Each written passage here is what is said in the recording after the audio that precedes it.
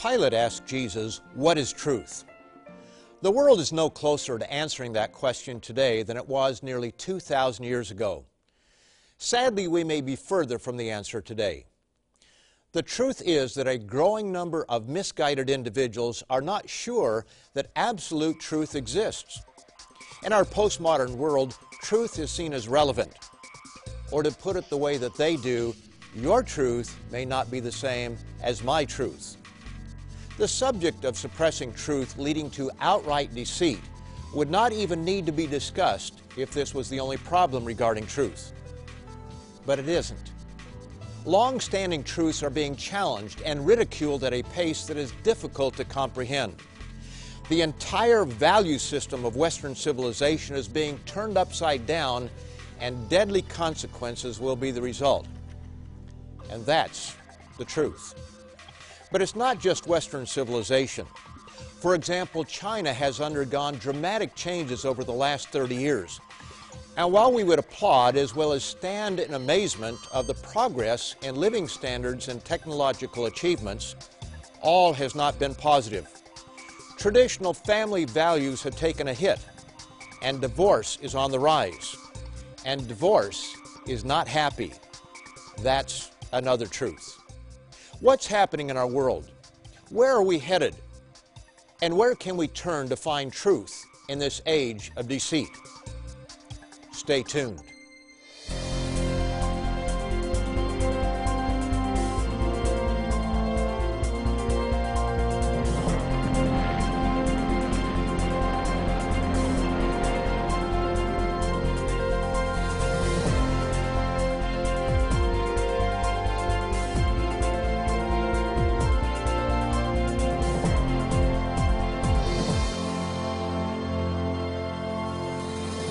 Welcome to Tomorrow's World from those of us at the Living Church of God, the sponsor of this program.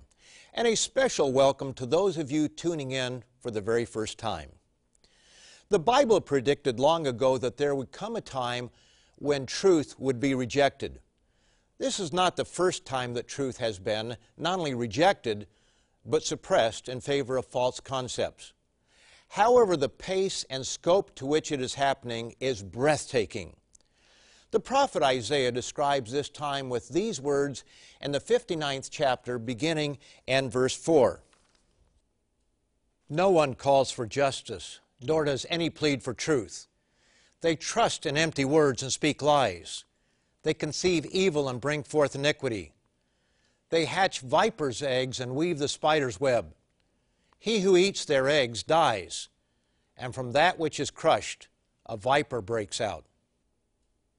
The prophet then points out the consequences for individuals in general, and especially for anyone courageous enough to stand up for truth and justice. His description of a society built on such a shaky foundation continues in verse 14. Justice is turned back, and righteousness stands afar off. For truth is fallen in the street, and equity cannot enter. So truth fails, and he who departs from evil makes himself a prey. Then the Lord saw it, and it displeased him that there was no justice. Does this describe our postmodern world? Consider these North American examples. Brendan Eich, the CEO of the semi-popular Firefox web browser, was forced to resign after it was discovered that he had donated $1,000 to a California campaign to keep marriage between a man and a woman. The contribution was legal. It was his own money, and it was a legitimate campaign conducted in what is known as a democratic society. But in the eyes of the homosexual lobby, how dare he do such a thing? Imagine, marriage should only be between a man and a woman. What was considered normal during the whole history of the United States until only a decade ago has now become unacceptable and can get one run out of a corporate position. Had he made the contribution in support of same-sex marriage, everything would have been fine. How did we arrive at such a turnaround in values in so short a time? Madsen and Kirk were two homosexual activists. In 1989, Marshall Kirk and Hunter Madsen wrote the book After the Ball, in which they proposed, among other things, quote, a campaign of propaganda to sell homosexuality to America. And as we know, American values tend to spread to the rest of the world. After the Ball laid out a plan the one can look back on and see that it was skillfully carried out. They proposed a propaganda campaign aimed at converting the American population to acceptance of homosexuality. That this was the launch of a propaganda campaign is not in doubt. In fact, more than once, Madsen and Kirk admit to such a campaign. Gays must launch a large-scale campaign. We've called it the Waging Peace Campaign, to reach straights through the mainstream media. We're talking about propaganda. In a way, one must marvel at the cleverness of these two individuals, even if we totally disagree with what it is that they set out to accomplish. And it should be noted that they did accomplish their goal over the next 20 years. And it is not as though they were not upfront about how they were going about it. Concerning propaganda, they spelled out its primary characteristics. First, propaganda relies more upon emotional manipulation than upon logic. In other words, they didn't want people to use their intellectual senses. Instead, the appeal would be to the emotions. And did you notice the word manipulation? Let me read that short sentence again because it is hugely significant. First, propaganda relies more upon emotional manipulation than upon logic. And that is what the gay activists have done through skillful use of their allies in the media. They have appealed not to facts and truths, but to people's emotions. As they pointed out later in the book, their campaign must focus on warm but general terms such as love, not on the actual practices of homosexuals. The fact that the homosexual lifestyle is not a healthy lifestyle, and that is truth, in fact, must not be allowed to influence public opinion. The second sinister characteristic of propaganda is its frequent use of outright lies, a tactic we neither need nor condone. But is this true? Contrary to what they profess, do Madsen and Kirk need and condone outright lies and deceit? There's far too much in the book to cover more than a small fraction of what's in it. But here's one technique they proposed to convert people to their biblically immoral point of view, and it answers this question. As we shall see, this proposed technique is nothing but a lie. In conversion, the bigot is repeatedly exposed to literal picture label pairs in magazines and on billboards and TV of gays explicitly labeled as such, who not only don't look like his picture of a homosexual, but are carefully selected to look either like the bigot and his friends or like any one of his other stereotypes of all right guys, the kind of people he already likes and admires. This image must, of necessity, be carefully tailored. What should be obvious is that such a campaign of propaganda is dishonest. It is deliberately and carefully designed to avoid the truth and to paint a dishonest picture. Or to put it another way, it's a lie, as shown in the next paragraph in their own words. But it makes no difference that the ads are lies, not to us, because we're using them to ethically good effect. Madsen and Kirk divided people into three categories: those already favorable to their cause, those who are ambivalent and can be persuaded by their propaganda campaign, and those who can never be persuaded. Realizing that there will always be those who will not be deceived by a slick propaganda campaign, tactics have to be used to silence them. In their campaign, they continually use pejorative terms such as bigots, homo-haters, and homophobic. They leave no room for anyone to be anything else. They are either for them or against them. There is no room for the person who is neither afraid nor filled with hatred, but who disagrees on moral or religious grounds. If he disagrees, he must be labeled a bigot, or he must be irrationally fearful, homophobic, or he must be filled with hate, a homo-hater. Madsen and Kirk admit to preferring the word homo-hater. But most importantly, these individuals who cannot be converted to their point of view must be silenced. Our primary objective regarding die-hard homo-haters of this sort is to cow and silence them as far as possible, not to convert or even desensitize them. As we can see from this, objective truth has no place in the discussion. And if truth is contrary to the goal, it must be silenced. Truly, the prophet Isaiah knew what he was talking about when he declared, "Truth is fallen in the street." Why do such tactics work? How is it that so few are willing to stand up against lies and intimidation? To be sure, there are voices crying out and standing up to these bullies, but not nearly enough. David Capellian is one of those who has spoken up. In The Marketing of Evil, he explains why so few are willing to unapologetically speak out. Unfortunately, people who aren't strong and sure of their beliefs simply cannot withstand the demands of unreasonable, angry intimidators. They give in, they compromise, and they even adopt the bully's view as their own to keep the peace. If you would like to discover more about how this topic impacts your life, visit us online at www.lcgcanada.org to read our featured literature free of charge.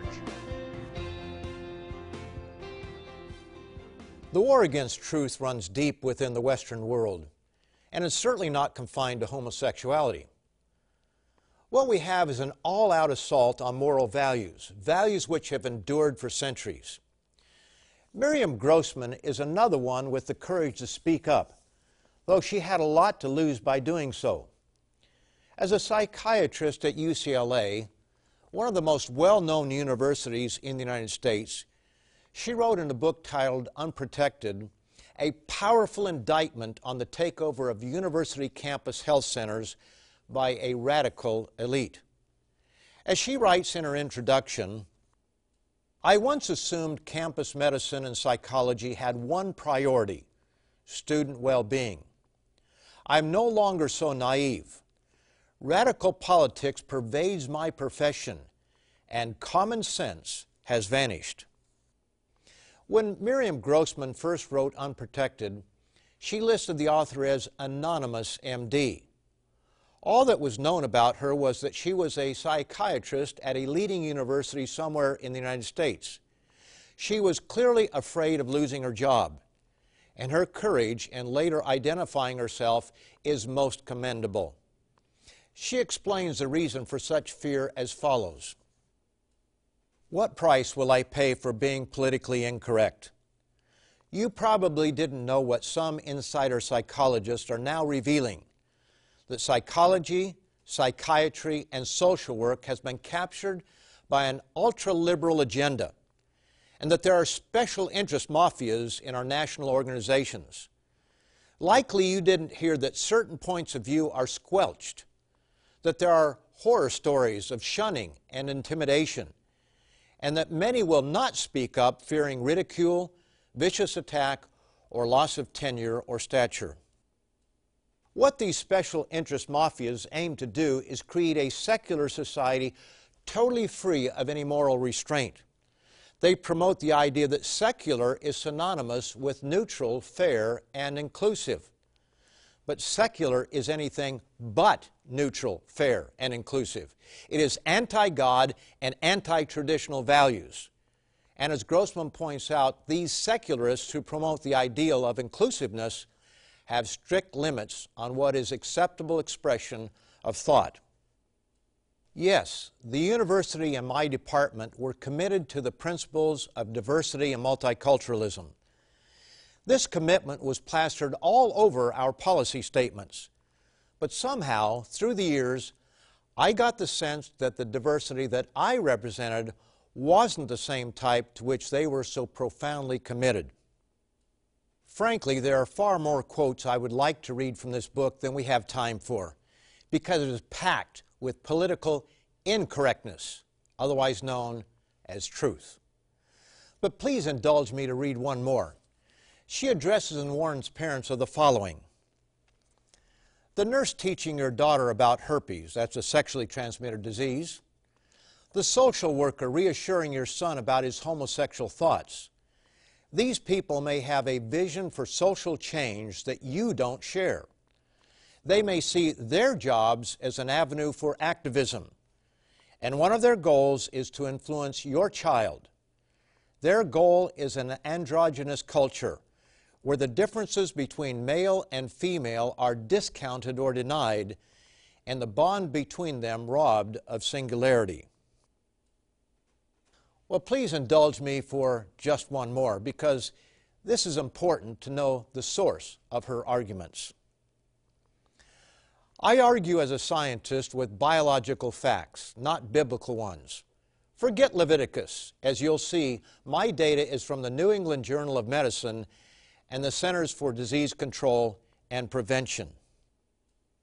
While she argues from science and biological facts, not Leviticus, we at Tomorrow's World do argue from Leviticus while respecting true science and biology.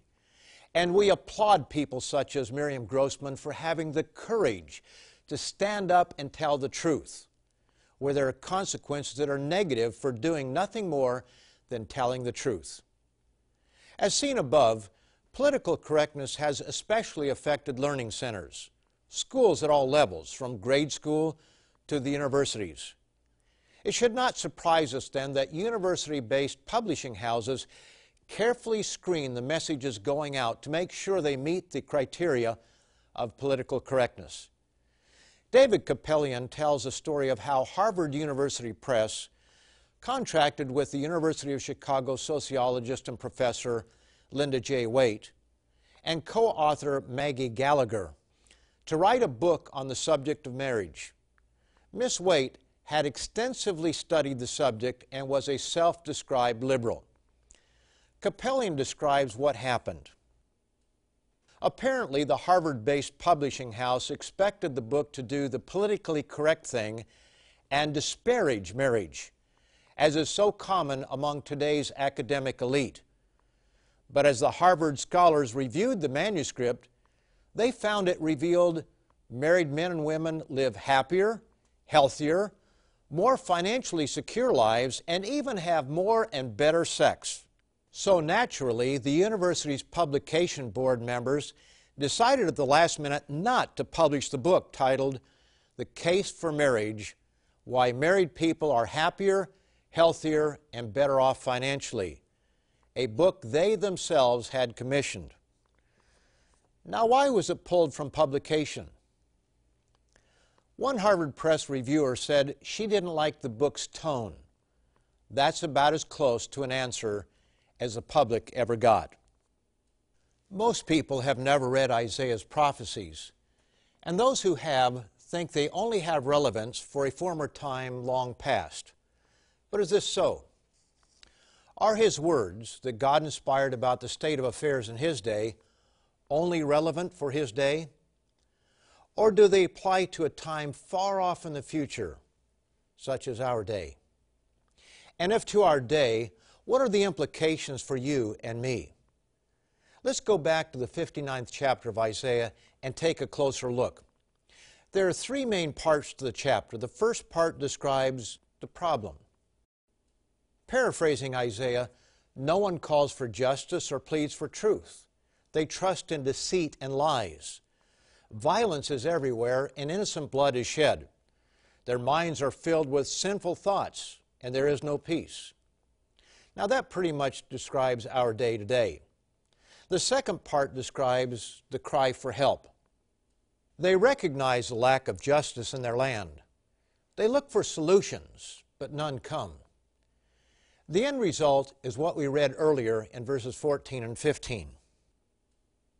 Justice is turned back, and righteousness stands afar off. For truth is fallen in the street, and equity cannot enter. So truth fails, and he who departs from evil makes himself a prey. Then the Lord saw it, and it displeased him that there was no justice. So we have the problem defined, and we see that man cries out in vain for a solution. Now the third section of the discourse points to the only real solution. The God of the Bible will intervene. The Western world is now almost entirely held captive by the political correctness mafias. Lies abound everywhere. Truth is censored. Step out of line and you are subject to ridicule, intimidation, or shunning. You might even lose your job, or you may be told you have to go for sensitivity training. Truth is suppressed and has fallen in the street. The suppression of truth is not new, but what is going to be the end result for our generation? Where is it heading? Sadly, it's leading to consequences far worse than ridicule, intimidation, shunning, and/or loss of job. The end game for the political correctness mafias is the total elimination of Christianity and the worship of God. They seek a secular world where anything goes and where there are no moral restraints. But the Apostle Peter warns us in 2 Peter 2 and in verse 18, "For when they speak great swelling words of emptiness, they allure through the lusts of the flesh, through lewdness the ones who have actually escaped from those who live in error. While they promise them liberty, they themselves are slaves of corruption. For by whom a person is overcome, by him also he is brought into bondage." Yes, even in this life there are penalties for the transgression of God's law. While these individuals envision a world of freedom from God, what they're going to reap is disaster. We are told by the Apostle Paul in Galatians, the 6th chapter, verses 7 and 8, "Do not be deceived, God is not mocked. For whatever a man sows, that he will also reap. For he who sows to his flesh will of the flesh reap corruption, but he who sows to the Spirit will of the Spirit reap everlasting life." Political correctness is one of the greatest forms of censorship known to man. It begins with ungodly men and women with loud voices. They often find positions of influence on university campuses, such as in the Health Services Department at UCLA and most other Western campuses as described by Dr. Miriam Grossman. They are activists who plot and plan strategies among special interest groups, such as in the example of Hunter Madsen and Marshall Kirk. Far too many media lapdogs promote their agendas and spread their lies. But there are consequences for those who reject God and His eternal truths, as explained beginning in Romans, the 1st chapter, and in verse 22. "Professing to be wise, they became fools. Therefore God also gave them up to uncleanness and the lust of their hearts, to dishonor their bodies among themselves, who exchanged the truth of God for the lie, and worshipped and served the creature rather than the Creator, who is blessed forever. Amen." The Bible speaks of a day in the future when God will intervene in the affairs of man on a grand scale.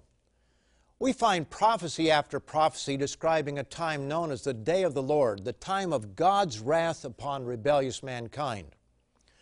Romans 1, beginning in verse 18, addresses those who suppress the truth.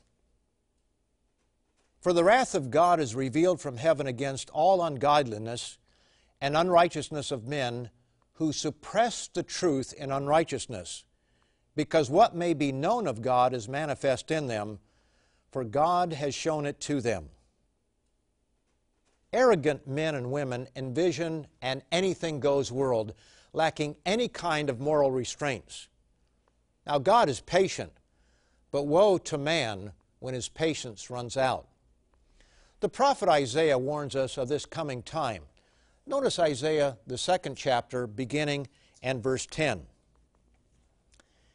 Enter into the rock and hide in the dust from the terror of the Lord and the glory of his majesty.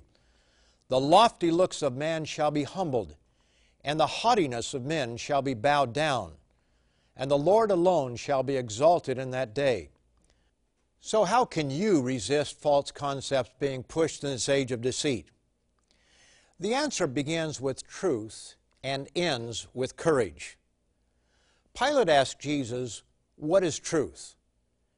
Jesus gives us the answer in a prayer to his Father in heaven concerning his disciples. It's found in John the 17th chapter and verse 17. Sanctify them, meaning to set them apart by your truth. Your word is truth. If you'd like to learn more about today's subject, please go to our website that will be shown momentarily, where you can read or download our informative booklet, Prophecy Fulfilled, God's Hand in World Affairs. There is a real God, and He will intervene in human affairs. And when He does, you will know that you heard it right here on Tomorrow's World.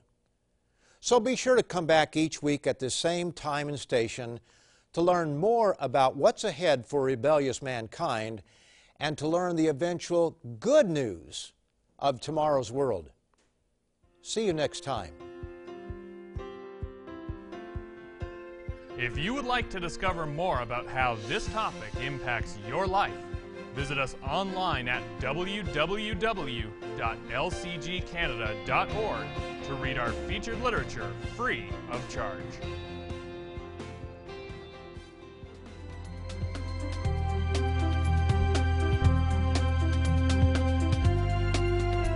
The preceding program has been produced by the Living Church of God.